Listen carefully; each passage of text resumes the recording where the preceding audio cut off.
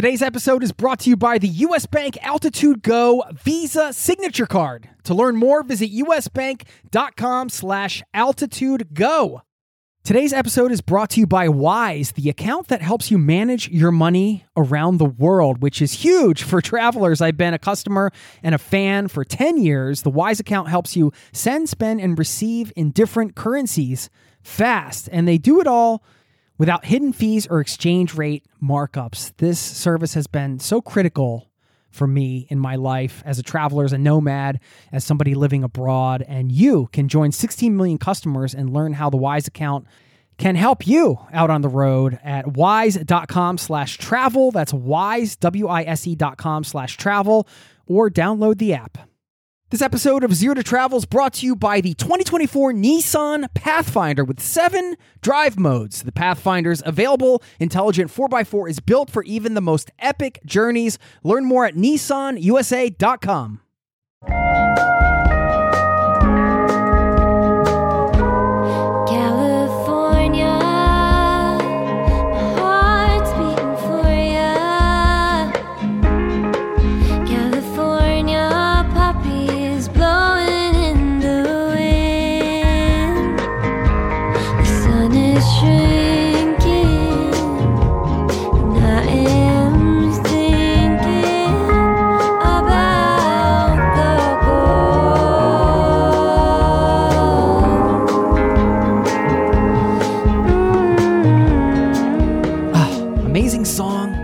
Amazing voice, amazing songwriter, and an awesome human being who happens to be our guest on the show today. That is Malin Pedersen. That's the first track off of her latest album, Wild Horse. The track's called California. Now, Malin has won the Spellemannspris, which is the equivalent of a Grammy here in Norway. That's an incredible accomplishment, but what is even more incredible is the story behind how it happened, which contains a multitude of lessons and reminders about why sometimes the best bet you can make is on yourself. You're going to love hearing that story so much in this interview. We also talk about the influence of culture, weather, and language on creativity, the importance of internal validation, why community is key to success, why defining what success means to you is so critical, and the best piece of life advice Malin has ever received. And of course, travel through America, differences in culture between America and Norway, where she is from.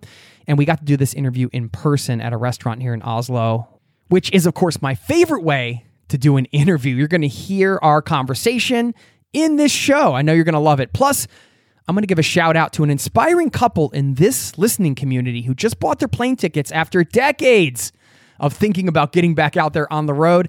And I'll share how a bet I placed on myself led to my lifestyle of travel for a decade as a nomad. You're going to get all that and much more in today's show. So buckle up, strap in. Thank you for being here, my friend, and welcome to the Zero to Travel podcast.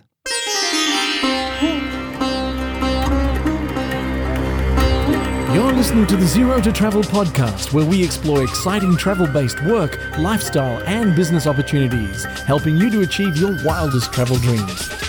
And now your host, world wanderer and travel junkie, Jason Moore. Hey, what's up? It's Jason with ZeroToTravel.com. Welcome to the show. Thanks for hanging out, letting me bring a little travel into your ears today. This is the show to help you travel the world on your terms, to fill your life with as much travel as you desire, no matter what your situation or experience. Fall is in the air here. The leaves have changed. They're falling down. I was walking around the lake by my house the other day, looking into the lake at the reflection, the beautiful reflection of the colorful trees, and thinking about this podcast that I'm bringing to you today. And it struck me that music is a reflection in many ways of a lot of different things, how the artist is feeling at that moment when they write the song, where the song was recorded, and some of the emotions or vibe that goes into that. We talk about that in this interview. And also how you're feeling in that moment as you're listening to music. You may be reflecting on something or taking lyrics in different ways. I always love that about songs where you can listen to one song in one period of your life and it means something to you, something specific, and then 10 years later, the same song can resonate in a totally different way. Power of music. Absolutely incredible. And I'm so honored to have gotten the chance to sit down with our guest today, who is just a wonderful person. We had a lovely conversation and a lot of takeaways here to help you live a life of travel. Really, if you think about these things, you have to bet on yourself at some point. If you're going to be somebody that's quitting your job or taking off to travel the world, becoming a digital nomad, starting your own business, taking some random travel job, whatever the case is, it is a bit of a bet on yourself. At some point, you're taking a risk, or maybe a perceived risk. And wow, the story behind what Malin did to take a risk in her own life at a pivotal moment is just packed with, like I said at the top, lessons and just takeaways that I know you can, just like music, however this is hitting your ears today, you might take away some specific lessons related to your situation right now. I'd be curious what those are. I always am. You can get in touch with me anytime. Jason@zerototravel.com is my email address. And even better, you can leave me a voicemail anytime. The link is always there in the show notes. Be sure to stick around after this interview because I do have a shout out to somebody in this listening community. And I do want to share a bet I placed on myself that led to my personal lifestyle of travel and a career as a nomadic touring professional. So you'll hear that story after the interview. Thanks again for listening. Now let's slip and slide into the interview segment, and I will see you on the other side, my friend.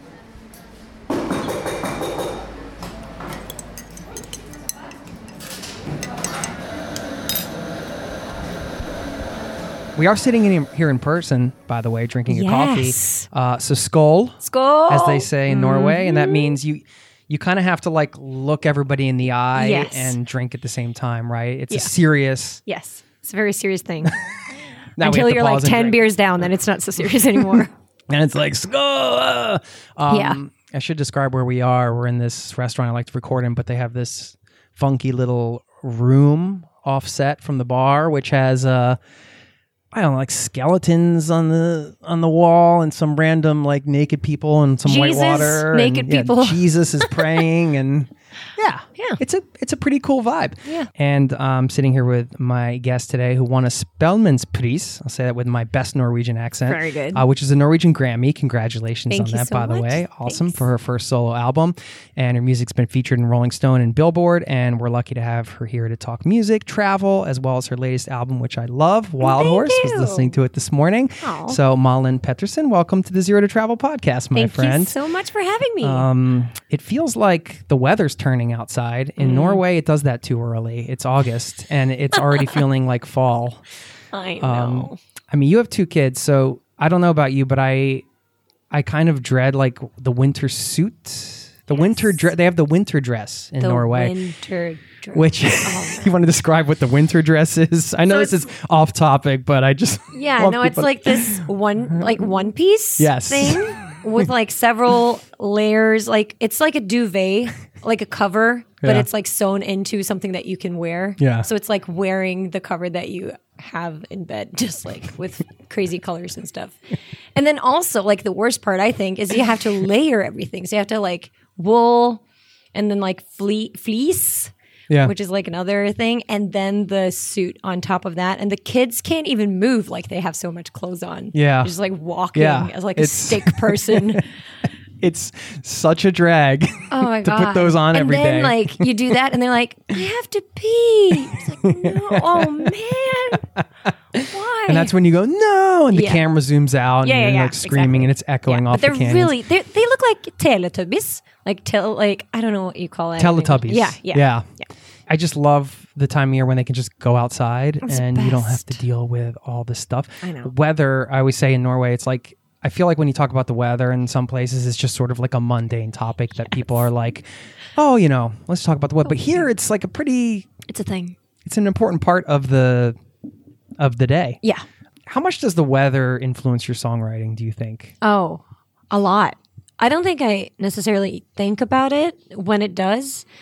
But fall, especially with the light and everything and the weather, it just sets a certain mood. Yeah. At least for me, it makes my kind of like melancholic mood get even more melancholic, and like the nostalgia comes and like real strong. And I specifically think that I write some of my best stuff or get some of the best ideas when like the really low fall sun is coming in through my windows. We have really huge windows, windows.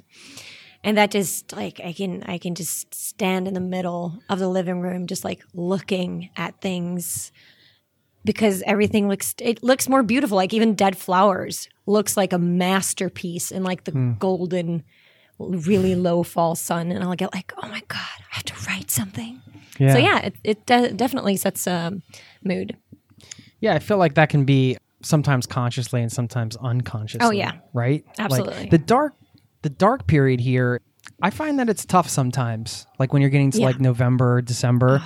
And I'm generally a positive person, but like it's hard. Yes. And I think we're really lucky to have December be the month of Christmas for the people who celebrate Christmas, because it's, November and February, I think those are the 2 months that I have the most like issues with. Yeah. Because there's nothing happening. Right. It's like in October, even though it's starting to get cold and it's like fall is definitely here in October, it's still, you can remember the summer. Right. It's not that far away. Right. But then when you move into November, it's just like, why am I living here? Like, what's going on? Yeah, that's when you start questioning your choices, right? Yeah. And then Christmas comes along and it's all, jolly and good and it's fun and snow. And then in January, you can still be like, okay, well, this is Norway. We have real winters here. It's okay. And then February comes along and it's just like, please stop. I can't take it anymore. Yeah. I know some people love it, but for me, I like I can enjoy the darkness kind of, as long as I have like candles. Yeah. But the candles are key, right? Yeah, and listening to music and stuff like that. But the weather just makes everything. It's not. Is it snow? Is it rain? I don't know. It's something in between. Yeah. Yeah.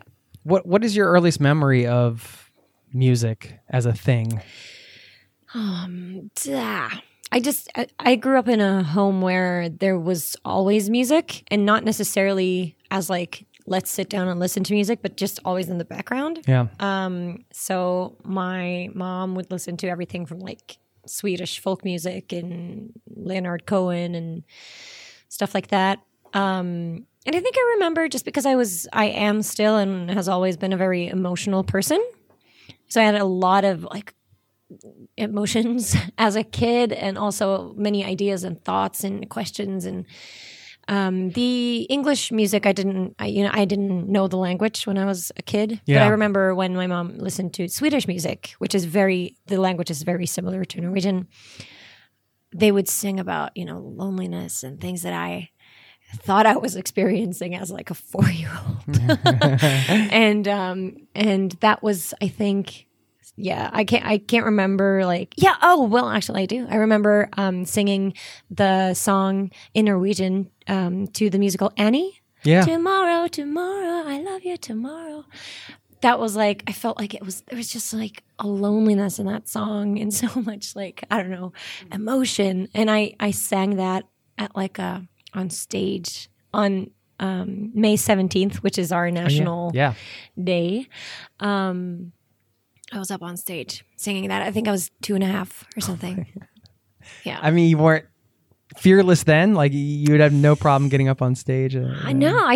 For me, it was just like, I've always been very communicative. Yeah. So for me, that was just like, I have this emotion inside of me, and I just like, I want to sing it, and I want to hear people's response to it. Not as in like applause, but to like, is anybody else out there also feeling this? Like, do you like know what I'm talking about? Because it wasn't necessarily something that you spoke about.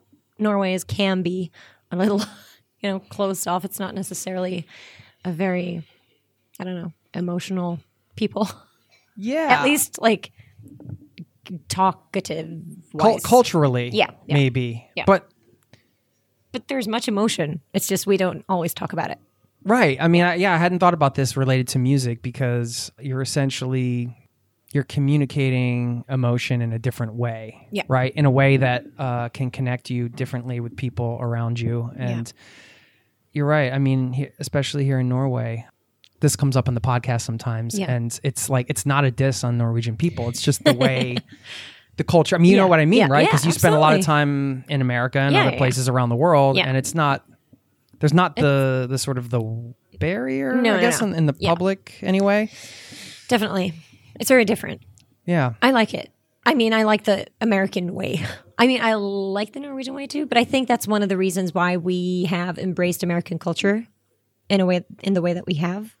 Because it's a way to communicate and kind of talk about emotions without actually talking about it. But like, hey, I love this song. Yeah, me too. We should talk about this. Let's just listen to the song instead. Right. Yeah. Yeah. I mean, we're probably better than I'm making it out to be. But I mean, it sounds like for you, music was just this organic way to express yourself. You know, as you get older in life, as we all know, it's not always easy to kind of stay true to the things that you have to put yourself out there in that way, I suppose, right? I'm just wondering, for you, was there ever like a struggle with that as an artist to just say, hey, like I'm willing to put myself out there and I don't care what people think, especially in a society with Jantelova. You know, you can explain what that is to people listening. But, you know, because I understand the concept of it, but the nuance of it, I don't, because I didn't go to school here. I didn't grow up here. So I think that's one of the, you know, cultural things that you kind of maybe have to grow up with to feel the nuance of that. Yeah. But it's basically about like not being the person that kind of sticks out and that says like, hey, I'm good at this. Like I wanna play the lead part in this thing because I know how to act, or I look at my drawing. Like we Norwegian kids will, probably kids in other countries too, but Norwegian kids will like show your drawing and they'll be like, oh, this drawing is no good. I didn't because they want to kind of they want the confirmation. Put yourself down. They want to, they put themselves down so that the grown up will be like, no, it's good. Oh, okay. And that's a thing that I think we sometimes keep doing as grown-ups in Norway. We'll be like, no, you know, no, it was just something that I made, or it was just, instead of just being like, thank you, I like really appreciate that. Right? Yeah, like I've track worked on that for a long time, right. and I'm really proud of it. Thank you. And so that's definitely, and I've always been a very outgoing person, not necessarily an extroverted person, because I love solitude and I can find masses of people being intimidating and stuff like that. But I'm very outgoing. I talk a lot and I have many thoughts, and I love to hear people's thoughts on things. So for a very long time, I felt very labeled as somebody seeking attention, which was very difficult for me because for me, that was never what it was about. Probably, you know, as a kid, you want attention. I mean, in some way, form or another. But as I grew older, it was more of like, no, I'm trying, like, I feel these things. I have these thoughts. I want to can we, please, play along with me on this. Like, let's talk about this. Let's tell me your thoughts on it. Yeah. Let it not be a monologue for me to tell you my feelings and not get something back. So I think that's been difficult, but then luckily, you know, as you grow older, at least for me, the world became larger. You meet people who are more similar to yourself. Yeah. You read interviews and see documentaries about other artists and musicians and, you know, artists within different realms of art. And you understand that this is not something to kind of hide or be ashamed of, or it's not about the attention part of it. It's about the fact that you have something that you want to say, you have ideas in your head that you need to get out. And as long as you listen to other people as well, as long as you put it out there and then kind of await a response and not just keep bombarding people with stuff and, you know, not giving other people room, then there's always there's enough room for everyone. Right. But yeah, that's still something that I can, struggle with. Absolutely. I try to be a good listener and to also, help put attention on other artists or other stuff that I like also, so that it's not just like about me all the time, and try to, promote art that I love. And yeah, like right now I'm talking and talking and talking, not because it's just because I have so many thoughts on these. Yeah, I think it's great because it's great to hear the sort of the explanation from somebody who grew up in the culture, because I didn't. So it's and I think about this a lot with my kids, I'm like, how can I instill sort of I mean, I'm not going to say like I'm from America, so I can say some of the American values that we talked about that are maybe positive, where it's like, okay, Malin clearly has an incredible voice. Like, that's allowed. She should be like acknowledged that she has an incredible voice, and we should like foster that and like appreciate it, as opposed to like, either putting yourself down or, having people put you down, or trying to come back to this sort of, like pretend that it's not special over other people, when people have special talents and different things.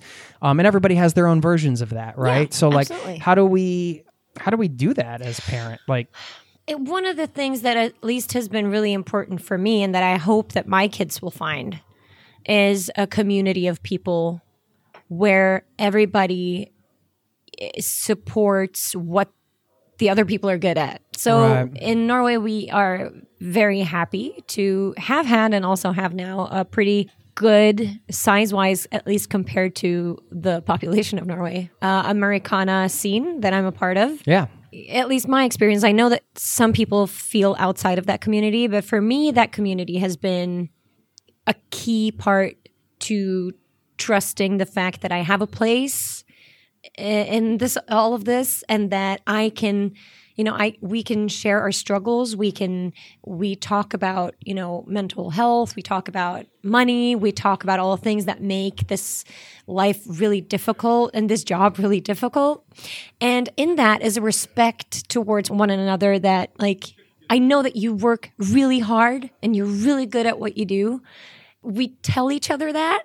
And I think in that way, we can all trust that, like, if I'm a part of this community with all of these amazing people, then I must be doing something it's not about like having the best this or doing the best that, but like that I have something to communicate that other people, think is worth, I don't know, listening to, or at least having as a part of their life. And for me, that was just like seeing myself. I've had several of those moments, like thinking, okay, this person is at my right side. This person is at my left side. I'm talking to this other person.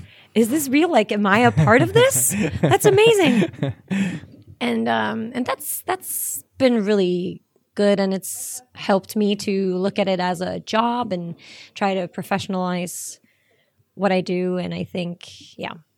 Yeah, I think that's great advice for anybody listening, right? I mean, even within a broader cultural context, if there are certain things, and that can be, there's these microcultures too, like you grow up in a certain town and absolutely. You feel constrained by it in some way, then you find a community of supported people. Yes, and I think that if you can acknowledge and be happy for other people who are good at what they do, right, instead of like being envious or bitter and only like wishing that for yourself, if you do that for other people, then I think you will be able to be more appreciative of your own subjective talent as well. Mm-hmm. So I hope for my kids that I will teach them to look at other people's either success or talent as something that they should encourage and that they should, speak on it, like say, wow, oh my God, I think you're so good at this. Yeah. I can tell that you've been working really hard on this drawing. Like, that's amazing. And through that, kind of acknowledge that when they draw something, that they can also say, wow, I spent a lot of time on this. I'm really happy with it. Yeah. Because I think that's, if you keep looking at other people's success and feel threatened by that, I think you get more, then the success part of it is what you will focus on. And then you'll never be happy with yourself either, because you'll only see like, I'm not at that place. I haven't like reached that goal yet. I haven't reached that goal yet. And then it will all be like a vicious circle. Yeah. And you'll just feel bad about yourself instead of actually like acknowledging that like, oh, I've done this thing and I've spent time on it and I've really worked on it. And that's a value in itself. And I can be proud of that. Yeah. Yeah. It's like internal validation as opposed to external validation, right? You're validating yourself as worthy of the things that you're creating, whether they're, which can be hard, I think, sometimes when you create something and you know, okay, this isn't like up to a certain standard or... you never know if anybody else is going to like it. Right. Which is really difficult. Yeah. Seeing that in others can help us see it in ourselves. We'll be back in a moment. This episode is brought to you by US Bank. Recently, I went out for tacos and it wasn't even Friday. Yes, we have Taco Friday in Norway, not Taco Tuesday. Well, more importantly, I could have earned rewards for every scrumptious bite of those chorizo soft shells. Introducing the US Bank Altitude Go Visa Signature Card. Earn 4 times points when you go out for dining or order takeout and restaurant delivery, including tacos. Plus, you can earn 2 times points when you shop for or order your groceries, 2 times points when you need to fill up or charge up at gas stations and EV charging stations. You're even rewarded with 2 times points just for your favorite streaming services. Go to usbank.com/altitudego to learn more about how you can earn 20,000 bonus points worth $200 if you spend $1,000 in the first 90 days of opening your account. Win big with the US Bank Altitude Go Visa Signature Card. Visit usbank.com/altitudego to apply. Limited time offer. The creditor and issuer of this card is US Bank National Association, pursuant to a license from Visa USA Inc. Some restrictions may apply. This episode of Zero to Travel is presented by the 2024 Nissan Pathfinder. From muddy jungle paths and snowy trails to rolling sand dunes, the 2024 Nissan Pathfinder has the capability to take you to some of the most epic destinations on Earth. We're excited to partner with Nissan because our listeners know we love to celebrate the joy of exploring the world and finding the best off-the-beaten-path destinations to visit. And there's no better vehicle for that than the 2024 Nissan Pathfinder. With 7 drive modes, the Pathfinder's available intelligent 4x4 is built for even the most epic journeys, and it even has the best towing capacity in its class, up to 6,000 pounds, so you can bring the fun with you. But Nissan also knows that it's not just about where you go. In a Pathfinder, the real fun comes from getting there, and that's something we love celebrating here on the Zero to Travel podcast. We believe that life is about finding that joy within the journey itself, and that's why we're thrilled to partner with Nissan to celebrate adventurers everywhere. So thanks again to Nissan for sponsoring this episode of Zero to Travel and for the reminder to chase bigger, better, more exciting adventures and enjoy the ride along the way. Learn more at nissanusa.com. Now let's get back to the show. You mentioned Americana, which is a genre I love, which was like chasing you down for this interview because I love the album and I love Americana as a genre. And on that topic, how do you feel about genres in general? Like, how do you feel about stepping in and owning a place in a genre? Or do you feel like that's constraining? Is that something you think about or not really? Well, I think about it because I know that a lot of people think about it. Yeah. And when you start releasing albums and you have people doing your press and you have to like send out press stuff and blah, blah, blah, you always have to kind of label it in some way or another. Right. And you have to start, putting your name in reference to other people so that you know that like you reach the audience that you want to reach, blah, blah, blah. So in that way, you kind of have to think about it. And I think for the community that I've been working with and that I've been a part of, the label part of it, Americana or Nordicana that we started calling it. Cool. Yeah. Hey, I dig that. All right. That's become a very valuable thing for the community because it's given it a very clear label and it's given us all kind of a way to see that when something goes good for someone within that community and the word Nordicana kind of gets mentioned, that helps everybody. And that's helped put the Americana scene in Norway on the map, I think. Music-wise and creatively, I don't think about it. So when I write something, I'm writing and kind of producing it in my head with more the thought of like, what do I want this to sound like? And I can think of genre in the way that I can be like, oh, I kind of want it to be like, oh man, I would love like some R&B drums on this or stuff like that. I can reference different genres, but I don't think like I have to make sure this is Americana. Right. I don't think about it like This that. doesn't fit in. I'm going to get in trouble. Exactly. With the group. Yeah. I can have that in the back of my mind being like, okay, what if I put this out there? Yeah. Like some people are not going to like it because it's not going to be country enough. I used to, like, because I've done a lot of country music and that's kind of where I grew up music wise. I love country music and I love bluegrass music. Like I love it so much. But that doesn't mean that that's the music that I'm going to be making for the rest of my life because I have to go with, the emotions that I have and the sounds that I hear in my head and I can't limit that to a specific thing because that would compromise the art, I think. Yeah. It's always a slippery slope when you get into labeling art, right? Or commoditizing it in some ways as well. Like then you're, like you said, from a marketing perspective, you hate to even use the words from a marketing perspective when like, it comes to what's music. Your image? It's Yeah, but that stuff is like, that's a tough part of the business. Yeah, is that a hard part for you? Yeah. I think it's both very difficult and also very fun.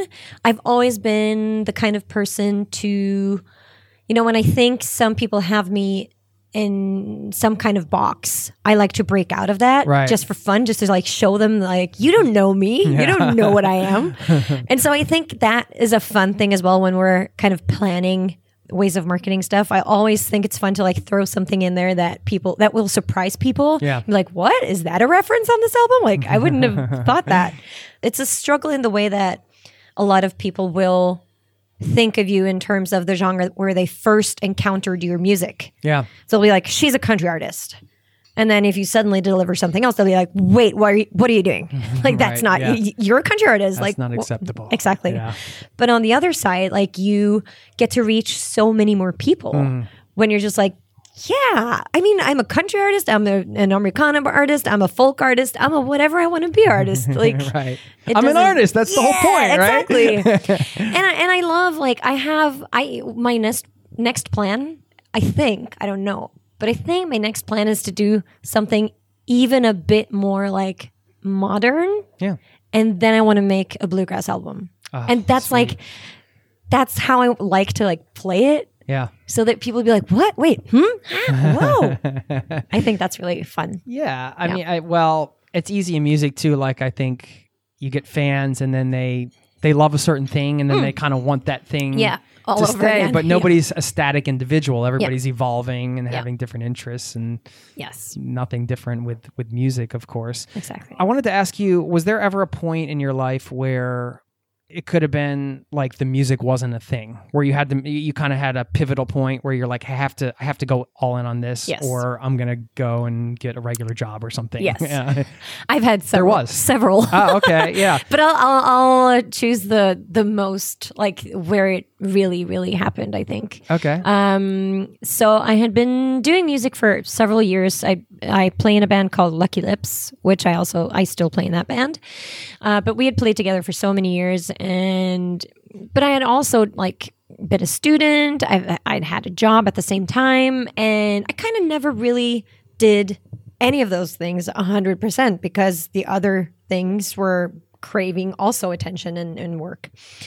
And then I got pregnant with my first kid, and I was just like, I can't raise this child and tell them to like do, like, to put all their work into their goals and like just go for it if I'm just like doing it half-ass. Like if I'm not really, I have to try. I have to try one time for real to do it. Right.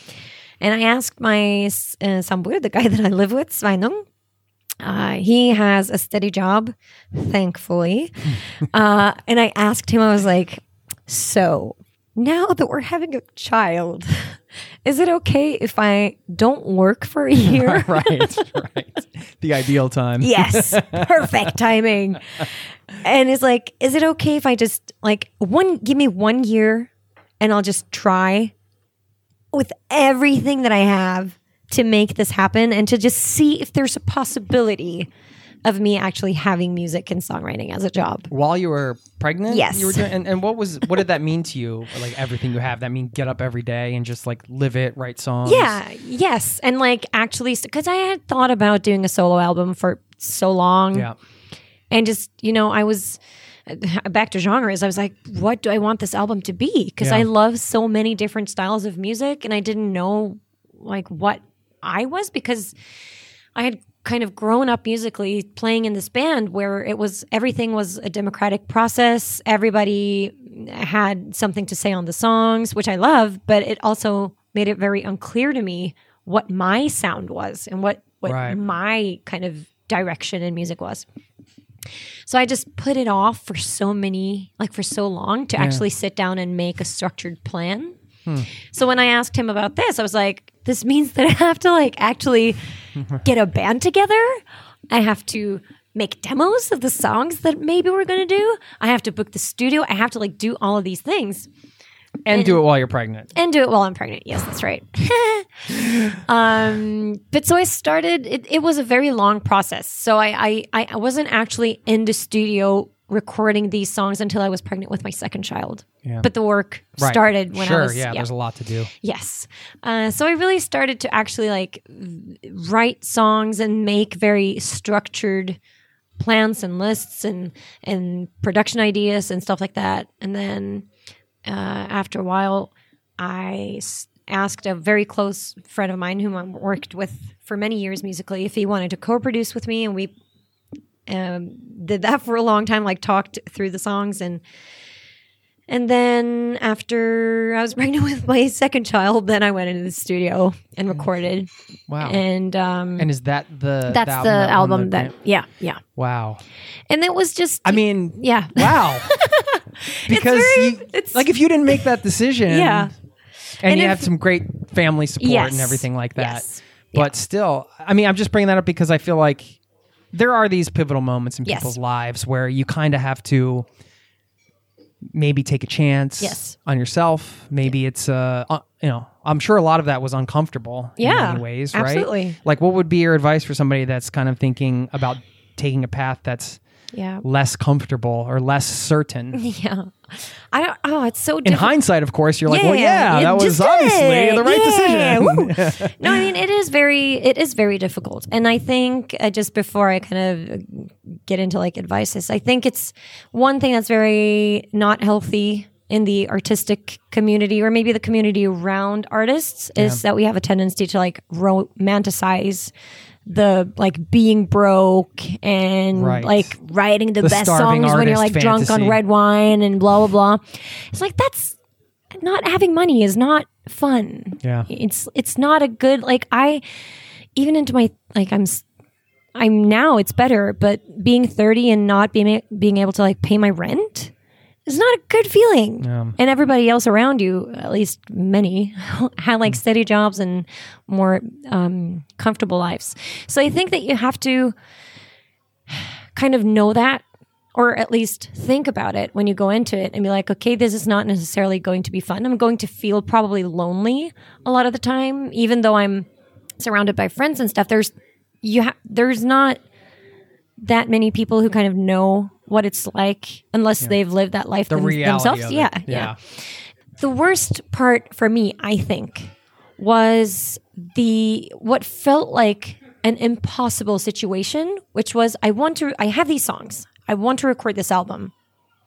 And that album maybe could make me some money, but I don't have the money to go into the studio and record the chicken and eggs. Exactly. Thing. And I have to I want to pay the musicians that I use because it's their job. I want them to have a sustainable life as a musician. Yeah. So I don't want, in the beginning, you can do favors for each other and stuff like that. But after a while, you kind of have to start paying people. And that's just really difficult. I was very fortunate. I had family help me out, and then I paid them back later. But that's an additional pressure. But not everybody have that situation. Yeah. But I do think there are many alternative ways of doing things now. Like there are many ways that you can record music a lot cheaper than like going into a full blown like large studio and have lots of people do that with you. Right. And I think really like sitting down and thinking about like what is my goal. And not like, my goal is to be on the Billboard Top 100 or like Hot 100, but more of like, my goal is to release a song into the world. Yeah. Like how do I do that? Yeah. A micro goal. Exactly. Like how do I do that? And then keep building on that. And like, I would say for me, having somebody to do promotion, which is also expensive, but when you get to a certain point, if you have the money to do that, even if it's just for one song, that can be a really good way of just like opening the doors to a bit more jobs or to like a bit more money so that you can go on to the next project and do that a little bit bigger. Yeah. And I also, I seriously, honestly, really, truly mean that you should make the art that you want to make and not change it into something that you think other people will like better. Right. Because in my, I don't know if it's true, but for me, not like realness, but sincerity in art, I think shines through more than like people know that it does. Yeah. And not sell yourself short. Like if you're doing jobs where there is money, you should be paid for that job. You should be able to say something, yes, I would love to go do your event. It costs this much to have me there. Right. Even know your worth kind of. Exactly. Back to that. Yeah. And talk to other people.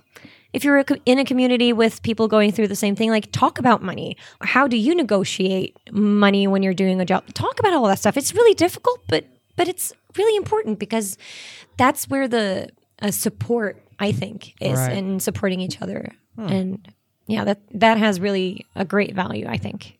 I think that's awesome advice. Thanks for sharing that. Yeah, I mean, through your story as well, it's inspiring because of what you did with all of that. But you're right. I mean, everybody's got their own different situation. Yes. But what you're saying is essentially make the commitment and then take a look at maybe some creative ways that you can bring a micro goal into reality. And also, when you make that commitment, it doesn't have to be for a lifetime. You don't have to, it doesn't have to be like, I'm going to be an artist for life. Let's go to work. It can be like a year. Yeah. Like, I'm going to try this 100%, maybe have a job on the side. Like, if you, you did have that time frame on it. Yeah, exactly. Right? Yeah. Do that and then see how far you've come after that year. Like, does it look like there's a chance here? Okay, like, give it another year. Yeah. And do it. And if not, like, okay, go back to the drawing board and see. The magic of that is it takes the pressure off, but also probably 9 times out of 10, you keep going beyond the year, right? Yes. So it's like, it's almost like you're tricking yourself, Definitely. into it being, oh, it's okay if I do this for this period of time. And then you get on the path, you start meeting people, you start having conversations. You're like, okay, a little more, keep going. And that's how things get done. Yes. Right? And also you don't have to become Dolly Parton. Right. And to think that you're successful. Like, just getting your music out there, just meeting people, making art that you're proud of, that's success. Like, that's, you've done it. You're on your way. Well, I mean, let's talk about that because I didn't. Yeah, defining success, I think, is a question that can run across all industries, and just I think as individuals, it can be a struggle, right? Yeah, absolutely. Because we all compare ourselves to other people, and now of course, with the internet and social media and everything, it's like a nonstop barrage of these people are better than me. It's crazy. But have you intentionally defined success for yourself? I kind of had to at a certain point because social media and everything was driving me crazy. Just like, this is bonkers. And it started, social media started shifting my goal towards likes and what, like, I don't know, who talked about my music or blah, blah, blah, instead of what kind of music do I want to make? What kind of person do I want to be? Right. And it was making me really sad when I would share things that for me was really important. And then I wouldn't necessarily get a lot of feedback on it, Right. that would make me sad. And then like a picture of me in the mirror would get like 100 more likes, and it would be like, oh, great. Yeah. Right. So I decided that I had to like kind of define my own version of success, and also how to use social media and stuff, and have that be healthy for me. Yeah. So I think for me, success isn't defined as like one thing, but success for me is when I am able to make art that has sprung out from an idea in my head, and that I have been able to put that out into the world in the way that I intended it to be out there. Right. That's success for me.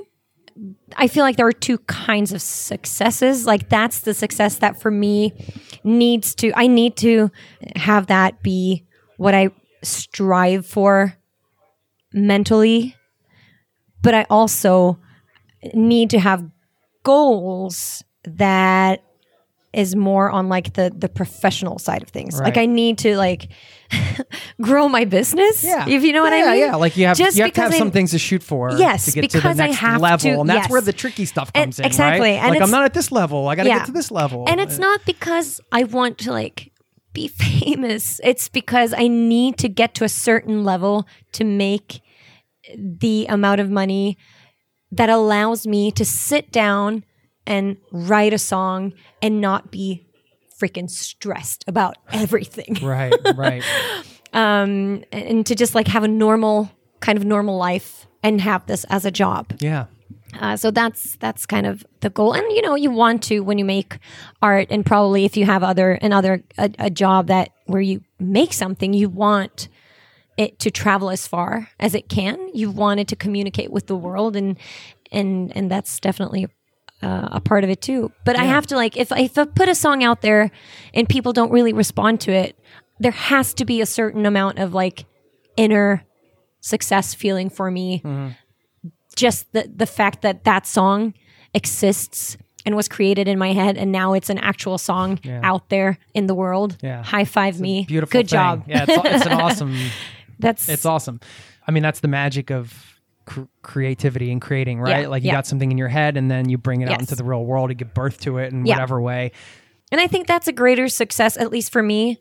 That's a greater success than releasing a song that's nothing like what I wanted it to be, that someone else has pushed me into making, and that has like 100 million streams. Right. That would be a different kind of success, but that wouldn't be the kind of success that would make me feel good and have a good inner life. Yeah. I think. Do you have any songs that you just like, they're great, but you just keep them for yourself because you feel like they're just for you? Or do you write in that way? Oh, yeah. Yes, I do. Mostly because some of those are they're so special to me that I can never finish them. Like it feels like they're never good enough. Yeah. Because I'm like, because the beginning is like so strong that you can't. Yeah, and also something because like that, of like, it's also because like I'm maybe writing about something that's really important to me. Like it can be a friend, it can be a relationship, it can be like somebody's death. And there's no way of actually like putting those feelings into words in a way that I feel actually communicates what I feel. Yeah. So I'm never able to finish them because I feel like, I'm not getting to say like how much I love you in this song. It's, right. But the most personal stuff I think I have released. Like the things that are more about like me, my inner things. Yeah. Okay. I More just autobiographical put them out there. type of stuff. Yeah. Yes. Well, I mean, this is another conundrum when you're creating. There's the balance of being a perfectionist. Yes. Or like thinking, it has to be perfect. Yeah. To thinking, okay, it has to be good enough. Yes. And I actually have to finish things. Like Yes. in order to put stuff out into the world, it actually has to be finished. Yeah. So how do you do that? Oh man, I think that's really difficult, and it's a curse and a blessing at the same time, because when you actually do get to that finish line and you feel like you have been through all of those like things that it has made it perfect in your mind, the feeling is so good. Yeah. It's like, yes. It's just a feeling. You're like, this is there. Yeah, it's just a feeling Yeah. of like, yes. But the first album that I made, I mixed it like 3 times and mastered it twice before I was happy with it. Yeah. And that's a thing that I could have never just been like, no, I That's just a have to lot let of it go. right. It's just because in my mind, it was just like, I need to feel the feeling that I have in my head when I think about this. I need to feel it when I listen to it, and it's not there yet. I have to. But I did. I mean, for me, one solution to it has been to start working with people who I know are really, really, really good, and not controlling them. Yeah. I mean, just letting them express their talents. Yes. Yeah. And I mean, to a certain I have songs where I'm like, oh, I would love for there to be like a drum thing here, or like if you could play this there. But to a large extent, like let them do their thing and talk to them. Like, what do you guys feel like should happen here? Or, and in that way, that has kind of lifted some of that perfectionist part off of my shoulders. Yeah. Because it's just like, oh yes, now we're just creating music together. That's what I want to do. Letting go of some of the control. Yes. And, But it's not always easy.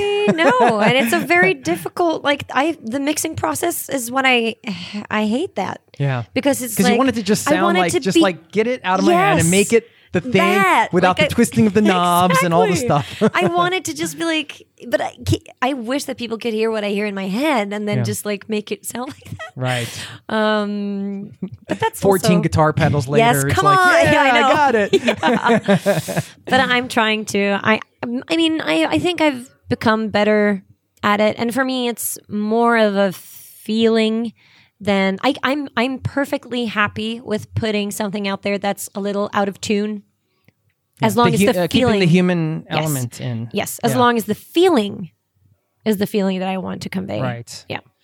A lot of the feeling, or some of the feeling at least, that's interwoven in the newest record. Yeah. At least, although it came out at a time when, like, probably not the ideal time for, with the pandemic and all.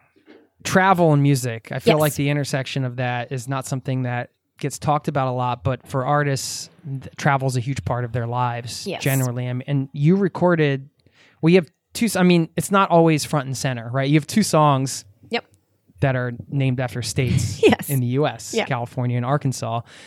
Sometimes travel's subtle in, I think, lyrics and songs, and other times it can be front and center, like California, right? There are a lot of places in the world. I mean, why? Damn right it is. Why America? Yeah. I mean, what is there? Yeah, I'll leave it at that because I want to hear. I don't know where the fascination came from, but ever since I was a kid and would watch like American movies and series and stuff like that, and my dad, he's a country musician, so I kind of grew up with that kind of music. I've always had a fascination with the language. That happened before. I mean, that was just like the English language, British, American, everything. And then after a while, it became America that was the center of that fascination. And I think it was something to do with the kind of home that I found in country and bluegrass and old time music, where I felt like people were very upfront about their emotions. It was very blatant. They just put it out there, like, I'm so lonesome I could cry, stuff like that, which I just found amazing. And they talked about, in that music, they talk about all of these places. Yeah. Lucinda Williams she has so many songs about like Jacksonville and Charlotte. It was in Lafayette, and I was like, oh my God, like I need to be there to kind of to know the song properly. Right. And what a great excuse to travel. Yeah, I know. Let's go.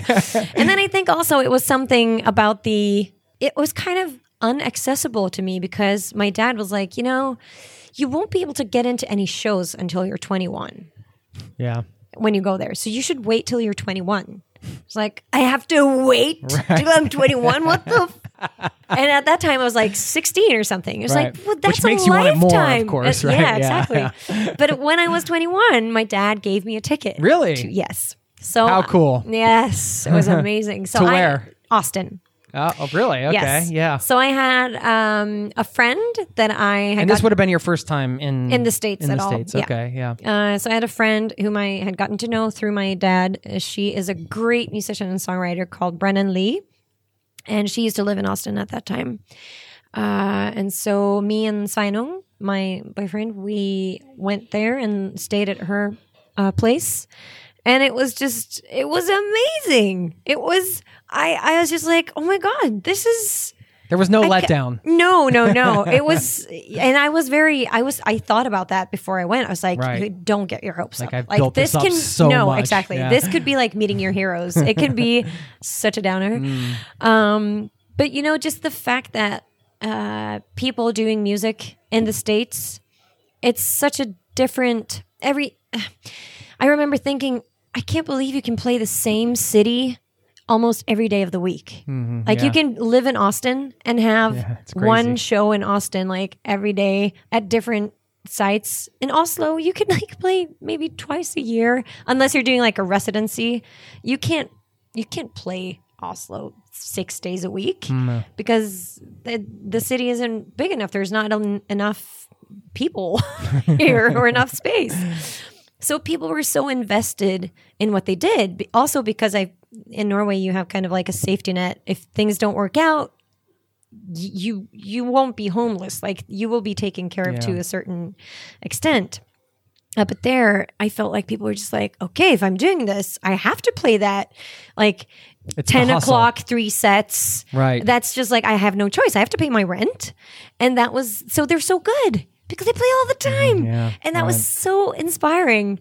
And so I kept, going back. I've been to Austin several times and now also Nashville many times. And California was written on road trip with my 2 kids and my guy, just driving through California.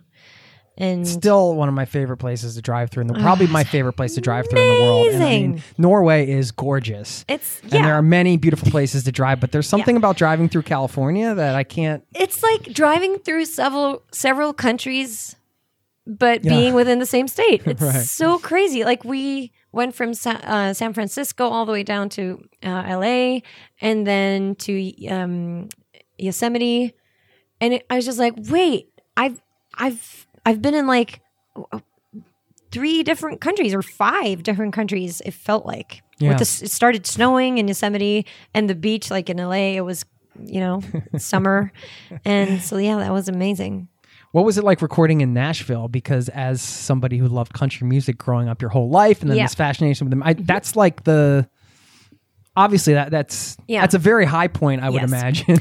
And the strange thing is that because I was kind of introduced to Austin first. Yeah. Okay. As like, that was where the people that I knew were living. And I knew that Nashville had always been like an important place for country music.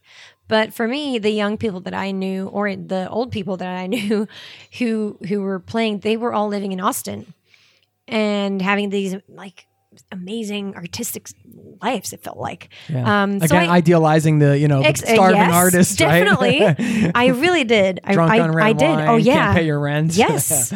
I fell into that trap and stayed there for many years, idolizing that. But yeah, so I always kind of wanted to go to Austin. And so when I was going to Nashville for the first time in 2018, I was kind of I thought about Nashville as a very industry, like music industry kind of place. More corporate. Yeah. Yes. More like pop country oriented. I knew that like people like Nikki Lane and stuff like that lived there, but I didn't really know the scene at all. I didn't know that it was such a big community. So I thought it would be a lot more like pointy elbows and people pushing their way forward and not being so welcoming to people coming from the outside. So I was just blown away when I went there. People were so nice and everybody is so really into music that as long as you have that to talk about, people will talk to you and you'll become fast friends. And so recording there was also a lot of fun because here in Norway, we kind of at least to a larger degree, I think, when you're going into the studio, it's very like, okay, you have from 10 to 6. And then you have, that's where the money will get you. Right. And then you have to go like pick up kids, or you have to go to your job or stuff like that. Yeah. And I know that there's also stuff like things like that in the States, but these people had their own studio, and we had agreed on a price, and that was 4 full days.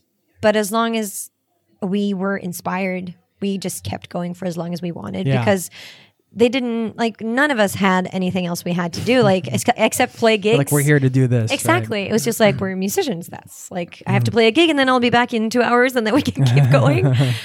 So that was very inspiring. And just the fact that everybody there knows the references that some of the people I know here in Norway knows, but it's not like, it's a small percentage of the people in Norway who know who George Jones is. Yeah. And even fewer who like knows his songs. Right. And like can understand it if you reference. Right. So if like you say, like, make it sound like this George Jones track, then people get it right away. Yes. Yeah. Yes. And that's just like incredible to me. It just felt so nice. It felt like I was home musically, because I could just talk about things and kind of presume that people knew it, or assume that people knew what I talked about. Yeah. Which changes the end product as well, right? Because how many songs were recorded there versus here? Do you remember? And that's on that album? Yeah. All of them were recorded there. Oh, they're all Everything recorded is in recorded Nashville. there. Okay. Yeah. So, because that was my next question, was how much the physical space of being in a different country do you think impacts the art that you make? Yeah, I definitely think that on this album it has influenced it to such a huge degree in many different ways and aspects. I mean, for me, I left my family to go record this. I mean, I didn't leave them, but I left them not physically. permanently. No. So just the fact that I also had the freedom of being able to stay in the studio till like 5 a.m. Yeah, and you're separated by the ocean, so it's like I didn't have to think about like, oh no, they're waiting for me, or like I should go home and like stay with them a while. And no mother's guilt. Exactly. I could just like, they're happy, they're fine. I'm here now, and kind of also an important part of it for me when I do leave my family like that is that I do put everything I have into what I'm doing so that it makes it worth it. Because if I waste that time, then it's just a wasted 2-week trip. Yeah, it's like, oh, I just spent all this time away from my kids, and I didn't get anything out of it. And I think, you know, the way that they worked specifically in that studio too is very to my liking. We all recorded in the same room, and the goal always being to make something that feels the way that we want it to feel, and the kind of just like the all of the sounds and stuff like that is so much more important than like, oh, we have to space things so that you don't get like audio bleed into this, like the bass doesn't bleed into the vocal or the bass drum. Or it was, I mean, they knew all of that stuff, and they did what they had to do so that we were able to mix it properly after. But it didn't matter more than the feeling of something. Right. So if something was like, that was amazing, okay, then that's what we're going to keep. And then, We'll be right back. Would you love to have an incredible cup of coffee every day? I've tried it all. I've done the pour over, I've done the French press, but I tasted an AeroPress coffee many years ago, and immediately I was sold. I had to get one. AeroPress is a patented 3-in-1 brew technology. This combines the flavor benefits of espresso, pour over, and French press all into one compact portable device built for travel or home. I love things you can use in both places. This device has over 55,000 5-star reviews in over 60 countries. AeroPress is the best reviewed coffee press on the planet. I've owned one for so many years, I don't even remember how long it's been, and they are under $50. So they also make an exceptional gift. Thoughtful, proven, tasty, and travel-oriented. Who wouldn't love that? Now, You get 20% off just for being a listener of this show at aeropress.com/zero to travel. That's AeroPress, AeroPress.com/zero to travel. That will save you 20% on checkout. Thanks to AeroPress for supporting today's show. Hey, it's Jason here. Did you know you are invited to join the first ever Zero to Travel community trip?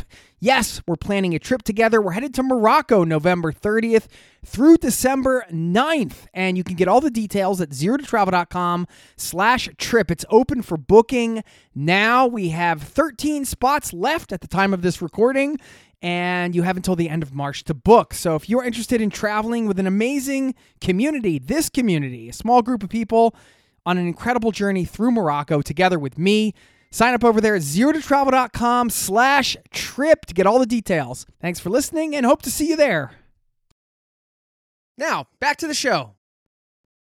How much is travel, do you think, a part of your music? I think maybe more than I When you think knew. about it, right? Yeah. The infusion there. That's actually been a thing that I've been thinking a lot about after or in the times of COVID, because now that things have opened up a bit more and I've been able to play a lot through the summer, I realized how much of what I've missed is the traveling part. Oh, yeah. Because I mean, I've always known that that's like a fun thing to do, that I think it's fun to travel. But I've always, as in any job, probably it's a part of the job. It's a part of what you do, and you don't necessarily reflect on it that much when you've done it a lot. But I remember the first time we were in a car together, like me and the band, and just like we were going to drive for so many hours. And normally I would maybe like, meh. And now it's just like, oh my God, like it's happening. Oh, we have to stop at a gas station and get a hot dog. Yeah. It was just like, suddenly I found this, like, this is what's picking my mood up now. The reason I'm feeling happy all of a sudden is because I'm doing like this, traveling and being out on the road. And just, I have almost not written, I think I've written like 4 songs the past year and a half, which is, I normally write a lot. Yeah. And straight after starting to travel again, it's all like the creativity is starting to bubble again, and it's happening. So I think it has been very important, more important than I have known. The change of scenery is change of part of your scenery process. And meeting people who are different than like who live in different cities or towns, or just different perspectives, different lives. and, I mean, you get to walk in. That is one of the beautiful parts about travel, right? Like the people you meet, and like you would never meet these characters anywhere else. Like the random people, things you see. It's definitely, it's a lot of material to work with. It's so much. Oh yes. What do you think the biggest difference is between American culture and Norwegian culture? I mean, we talked about some of those bigger ones, but oh man, it's difficult. But yeah, I think you said you feel at home there in some ways. Yes. I mean, what I do. But this is your home, right? I mean, could you imagine? I could live in the States if it wasn't for the crappy health insurance. Yes, parts of the politics and stuff. And gun control and stuff. But I can. What I do think is easier to a degree. I kind of feel like people are a bit more upfront about, like, they talk in clearer text. Like they'll actually say when they're like frustrated with something, like, oh man, can you just come, like, you're late again? Like they can actually say that stuff out loud. And doesn't necessarily mean that they're going to be like not friends anymore or blah, blah, but they can, I feel like it's in a way easier to get to know people. But I do also, this is a thing that I haven't talked to many people about this, and I might be wrong. And this may be just a Nashville thing where there are many people who have moved from other states and to kind of, and maybe like they won't stay in Nashville forever. That's a thing that I feel is, I feel like maybe that's more of an American thing. Like people I met in Nashville who had been like, oh, at first I lived in New York for like 2 years, and then I lived in LA for 5 years, and then well, in Norway, even if I think it's, people do that to a degree here too, I think that it's maybe more normal in a sense, that people maybe move away from where they were born and then they go to school and then they either go back or they stay like where they get a job and they'll just stay there Right. for a long time. So what I did kind of feel was difficult was to know if people that I felt like I got a connection with, Yeah. if that was an actual connection or just like the American way of being very open and to like share things at once and like have these deep conversations, but maybe with everybody. That's not necessarily because like that was a special friendship. I feel like that's more difficult for me to judge in America maybe than in Norway. That's interesting. Just because Norwegians, if they first go to that level, it's often because they feel really connected. Yeah. And maybe like, oh man, we should keep being friends because we had this conversation that I don't have with everybody else. Yeah. But I don't That's know interesting. if that's like well, a I thing. mean, I don't feel like anybody. I can't represent an entire country with my own perspective, but I can tell you that just the same way you don't represent all of Norway with the things you're sharing. But I do enjoy like this type of conversation where we can talk about real things. Yeah. You can share that moment in a deeper way. Yes. I feel. Yeah, You know, and I, for me, that doesn't mean that the connection isn't real or deep. No. Yeah, like that's just my. No, but I think that's kind of what I mean. I think it came out maybe wrong because what I maybe mean is that connection can be made with more people. It can be as real, but just made with more people, and it doesn't necessarily mean that like you're going to come to my funeral or that like. Yes. But it's a very good way of having like meaningful, deep conversations and like communicate with people on a deeper level that has a lot of value more easily than maybe a Norwegian would. Totally understand. Which what is you're like saying. a positive thing. Yeah. It's funny. I always and this is true. You know, I mean, I can't tell you how many times I've just walked into a gas station to buy like a candy bar or something in America.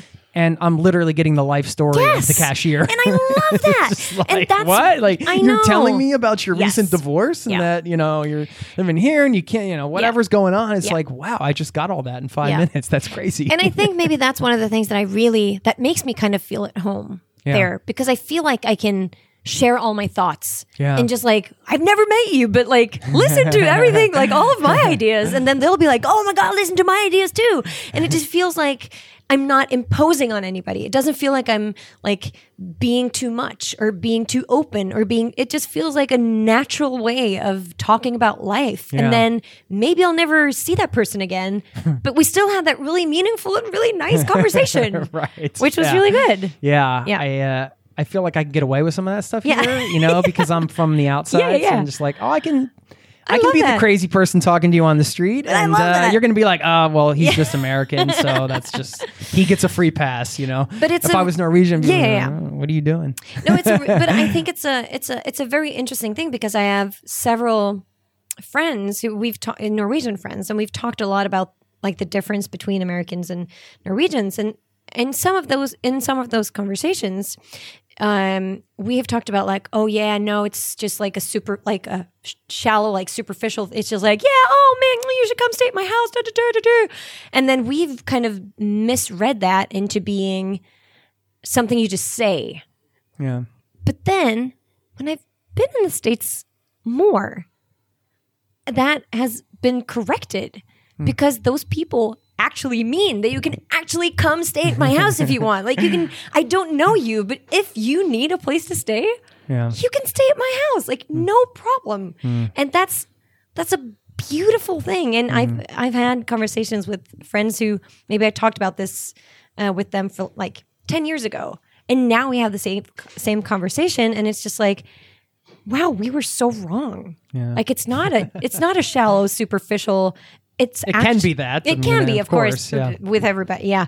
But it's actually like there's so many people, more people in the States that I would feel comfortable with asking, like, could I stay at your home while I'm in that city playing? I would not feel that comfortable asking somebody here. Even though I know that some people are like that, not everybody is like that here. Yeah. Which I'm not like that here. I think it's That's interesting. Yeah. And well, I mean, This is fascinating on many levels because also you're in a genre called Americana. Yes. Which is very much about Americana. Americana. And country music, of course, as Yeah. we've talked about. Can I ask you some selfish Yes. songwriting questions as Yeah. an amateur songwriter? Do we Of have time for that? course. I want to hear. I wanted to ask you about language because there are you have a lyric in one of your songs where you use the still water is the deepest. Yep. And that's a Norwegian expression Yes, that that's we right. don't have. So I'm like, oh, Yeah. that's cool. I see what she did. She took like Yeah. this awesome Norwegian expression that I really love.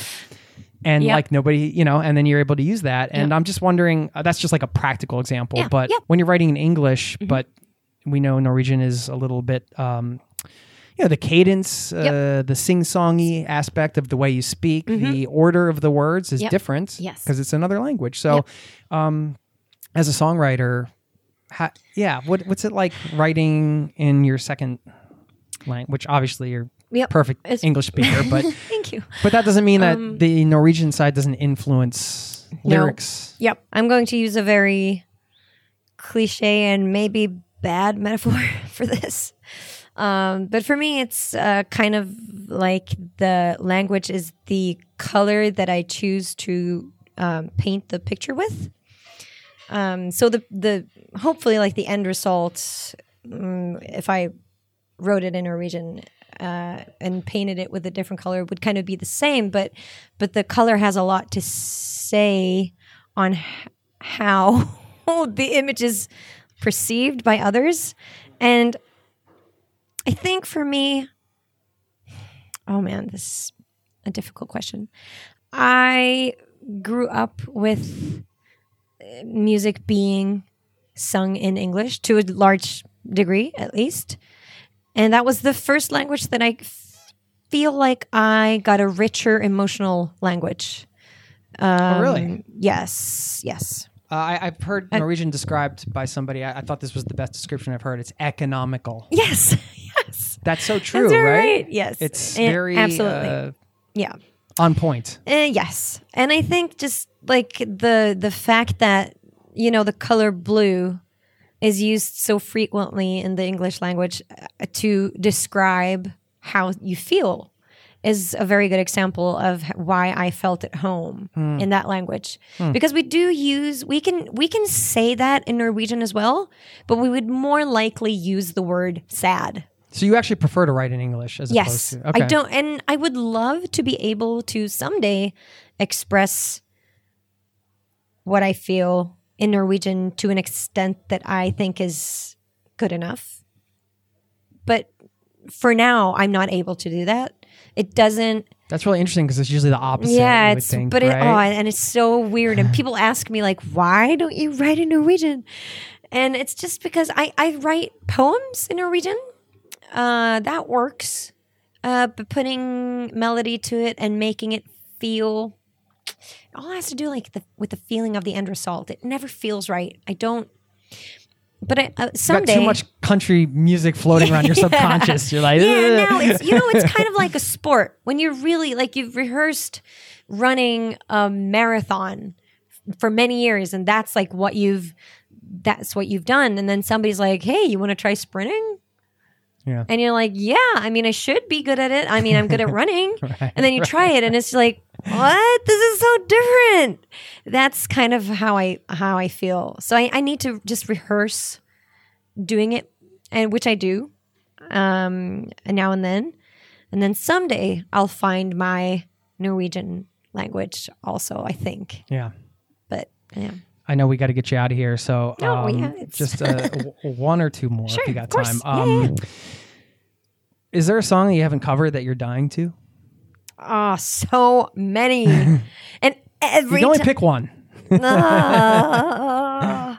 Oh yeah, I really want to do I Gotta Get Drunk.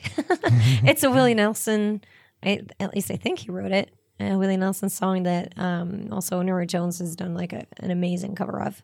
And it's just this fun song about which is some of the things that I love about country and also American music, that often there's a certain degree of a humor in the misery. Yeah. So it's about this That's drunk tricky to that do, right? it's very tricky. Yeah. And it's about this drunk that's just like, I just have to, I got to get drunk. Can't stay sober. There's a lot of good people in town and need to see me holler, need to spend my dollar. And I wouldn't think of letting them down. There are a lot of good doctors that tell me I better stop putting it down, but there are more good drunks than there are good doctors. So I guess I'll have another round. That's awesome. I just think it's so good, and it's such and I love jazz music as well. And it's a very it has kind of like the jazzy feel to it. I love country and jazz music like mixed together. So I would love to do that. But they're also like I want to do like Joni Mitchell songs. But they're so hard. Yeah, they're so beautiful. I would love to do a cover of maybe like River or something. I got to see John Prine when he was in town. Oh, Second to last God. show ever. John Prine. I'm a big fan. How does your relationship? Well, let's take Wild Horse. How has your relationship with the music on that record changed? How does it change over time? And that could be for any of your music, but yeah. I think some of the songs have changed meaning just because of everything that's happened through the last year and a half. So that song was kind of originally written just as like, no, that song, I haven't even said what song. Let's Go Out was written kind of about like just going outside of norms and kind of making the life that you want to live. Yeah. And then Black Lives Matter happened, which was, people going out into the streets and kind of doing that, but on a even more like serious and actual level of like societal level, which was so inspiring. And I really, that song kind of took another meaning after that. And then with like society opening again now and people actually being able to go out and like hang out with each other again. That song has gotten a new meaning for me. So that song does that make you sing it differently because you're looking at it in a different way? Yeah, and I think it also depends on like where I'm playing it. So sometimes I'll like if I feel more emotional one night, that will definitely have more of like the like. Screw the rules and discrimination and racism, and let's just like make this a better place for everybody, and let's actually like do something about that. And other times, if I'm feeling just like I don't know, fun or in love with my partner and stuff, I'll just be like, oh my God, let's create the life that we want, and let's just like wow. So that's that's always fun to see how I feel that night. And I also think that being a songwriter, you would know if you're a songwriter too, that songs that you write and then you live with them for a long time, you can discover kind of things in your own songwriting that you didn't know that meaning was there. You can listen back to it and be like, wow, I haven't thought about that way.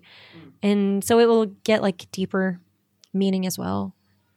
It's one of the most beautiful aspects of music, right? That you can have this song that changes meaning based on the individual, not just the individual, but the individual's moment in time when they're listening to it and what's going on in their life or what's going on in the world. It's gives me chills. Yeah, I had thinking about it. It was fun because the song Arkansas, which I wrote because I was just fed up with kind of humans creating like distractions in a world where there's so many things that we should like actually make better and think about, and like we're letting the world burn, but then still we're just like, let's buy new things and dig for diamonds.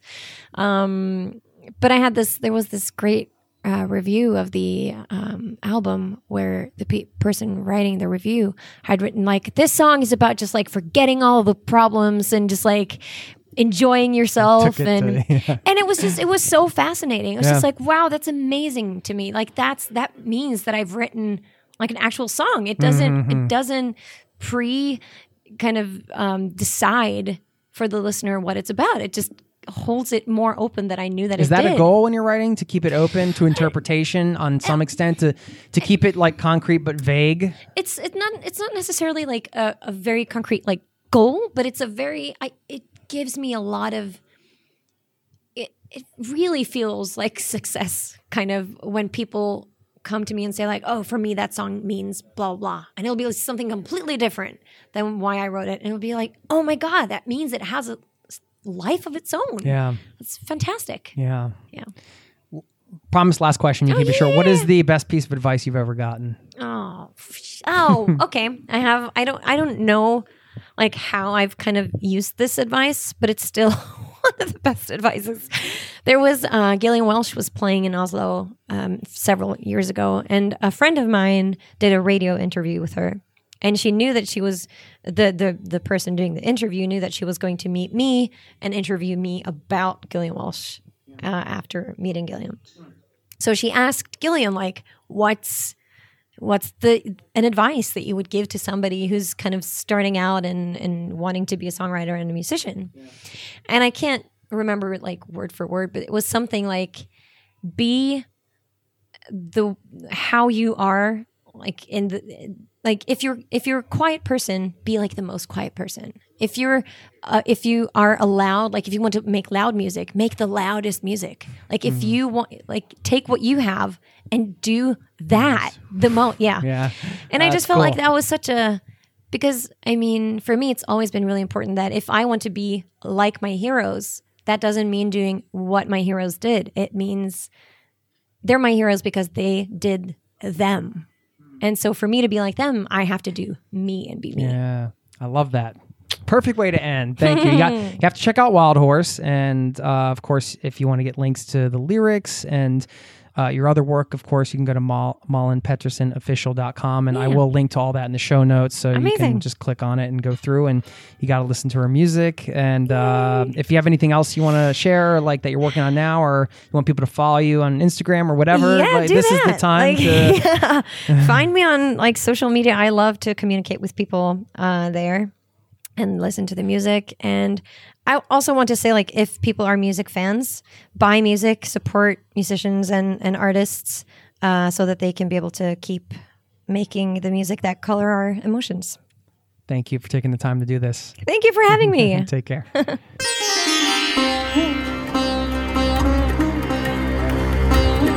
There you have it. My conversation with Malin Pettersson, an incredible artist, awesome person. Thank you so much to her for taking the time to meet up and record this show. And thank you, my friend, for taking the time to listen. Go check out her music. It's incredible. Wild Horse is the latest album, as we mentioned. And I just love her songwriting, love her voice. It's incredible music. So go give it a listen. I'll leave you, in fact, with another track. As you heard me talk about it in the interview, there are 2 tracks on Wild Horse that are named after states in the USA, California, and the other one is Arkansas. So before we get you out of here, we'll play a little bit of Arkansas so you can get another taste of her music. Okay, we have a couple things that I promised that I need to deliver on here on the back end. First, this shout out. Let me say congratulations to Jerry, who wrote me an email. The subject line, bought our ticket! !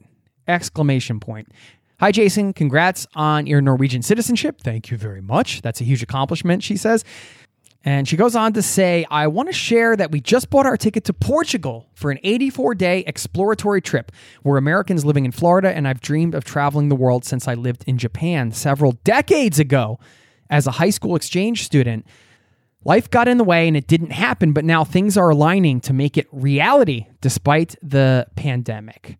Goes on to say, in addition, we've been on a downsizing journey for the past 5 years, tried the RV thing twice, and we've just decided to take the plunge. I keep thinking it's a lot like having children. There is rarely a perfect time.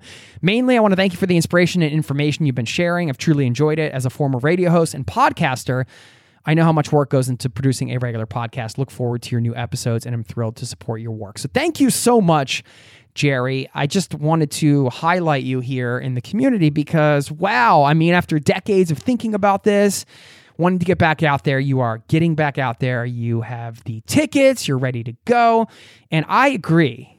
It is a lot like having children, having 2 children myself. I was not necessarily ready to have kids. Just like you're maybe not always ready to quit your job and travel the world or to take the plunge, to use your words, but there is no such thing as a perfect time. That is a huge lesson. Sometimes I've embraced that notion and have been able to just kind of throw caution into the wind and be like, well, there's no perfect time, so I'm going for it. And other times I've caught myself in life trying to sort of wait for the perfect time. And you can't do that because you have to remember there is no perfect time for these things. That doesn't mean you don't try to do things in a smart way. Then you have to have goals and be intentional, right? If you're like, well, this isn't the perfect time because I don't have any money saved up. Well, that's probably a good reason. But then maybe it's a good idea to have a savings goal, hit that goal, and it still probably won't feel like the perfect time because it's uncomfortable, right? Anytime we do things that are out of our comfort zone, we start to come up with excuses. And one of those excuses can be, it's not the perfect time to do this. I got to wait. There'll be a better time. Not always the case. So rarely a perfect time, as she said. I like the way she said that. Rarely a perfect time. Doesn't mean there never sort of is, but rarely. So anyway, congratulations to Jerry. Now, I also want to share, we're going to have a quote too, but I do want to share a time in my life when I bet on myself in many ways. And you could say, well, it sounds cheesy. I bet and I won, but I did because I got to live a life of travel and embark on a decade plus as a nomad, doing some crazy travel jobs, working as a touring professional, traveling all over the world, getting to have experiences that I never would have imagined I could have and never would have had sitting in a cubicle, which was the thing I sort of thought I was supposed to do coming out of college with $20,000 in debt. You just get a regular job and you go into an office and then you get an apartment and you buy all the things and that's what you do. But I wanted to take this backpacking trip to Europe. I wanted to travel. And when I got offered a full-time job, finally, after many interviews and wandering around trying to find people that would talk to my inexperienced butt, I turned it down because I committed to taking this solo backpacking trip through Europe. Well, it wasn't going to be solo originally, but it ended up being that way. And I'm glad that it did because it changed my life. And by turning that job down, I ended up getting into the touring jobs, which led to a whole, I would say, overall fulfilling career in the event marketing industry, and led to me working in music touring, and it led to my lifestyle of travel.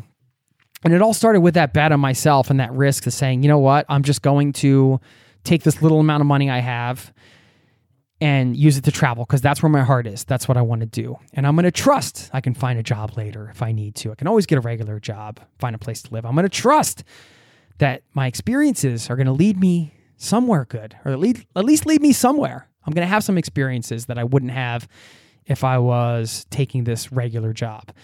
And really what it came down to in hindsight was just me surrendering to the flow of life in a lot of ways. Although I wasn't super zen about it at the time, it did turn out that way, and it led to incredible things. And it had to start with that bet that, hey, you know what? If this doesn't work, I'll find a way. I have to bet that I can be resourceful enough to kind of figure it out. And if I quote unquote fall behind in my career, which I didn't even have at the time, so what? I'll figure it out. And that was a bit of the thought process behind the bet. Again, at the time, I didn't think it was going to lead to so many years of traveling, but thankfully it did. And that happened, I think, because I made that initial bet. And then as my work contracts would end and I would maybe take a trip, and then there might be gaps where I didn't have the next gig or I wasn't sure what I was going to do, I just kept betting on that feeling that I was getting from travel, which was, hey, I don't want to stop traveling. So why would I stop doing this just because society or somebody else might think it's time for me to settle down or get a regular job? Again, using air quotes. See, you know what? I'm just going to keep going with this travel thing because it feels so good. Let's just keep it rolling. And it just has led to so many good things in my life, including the work I'm doing now with this podcast. I'm so incredibly blessed and humbled to just think back to all of the experiences and what they've led to in my life. So, wow, I just am getting flooded with gratitude here. So thanks for listening to this show. And of course, none of this that I'm doing now, what I've been doing on the podcast for the last almost 8 years, is possible without you, my friend. Yes, you. When I turn on this mic and I'm sitting in my office by myself, I don't feel alone because I'm talking to you. I know we're having a dialogue here. And if you ever want to talk back, I've said it many times, you know how to get in touch. I just want to appreciate you right now. This is a community-powered show. Without you, we don't get to have this dialogue and create the space and have these guests and all this stuff. So thanks, my friend. All right, let me leave you with a quote. Let's see. I got to pull into my quote drawer here. I got a whole bunch of wrapped up things from my Wisdom of the East calendar. Oh, wow. This is giving me chills because I just randomly pulled this out of my drawer, literally. And that is fortuitous. This is a quote from Ramakrishna, who said, "Complete surrender is like falling from a tall tree without flinching a muscle." Woo-hoo! That gave me the chills because we were just talking about surrender. So I feel like I'm getting woo-woo here, but this is kind of wild. So very cool to pull that one out of the drawer. Thank you so much for your time, for listening. Get in touch anytime, and have a wonderful day. Smile, take a chance today, make a bet on yourself. Much love to you and yours. I'm going to leave you with a little bit of music from Malin Pettersson, Arkansas. Another track off of Wild Horse. Have a wonderful day. See you next time. Cheers.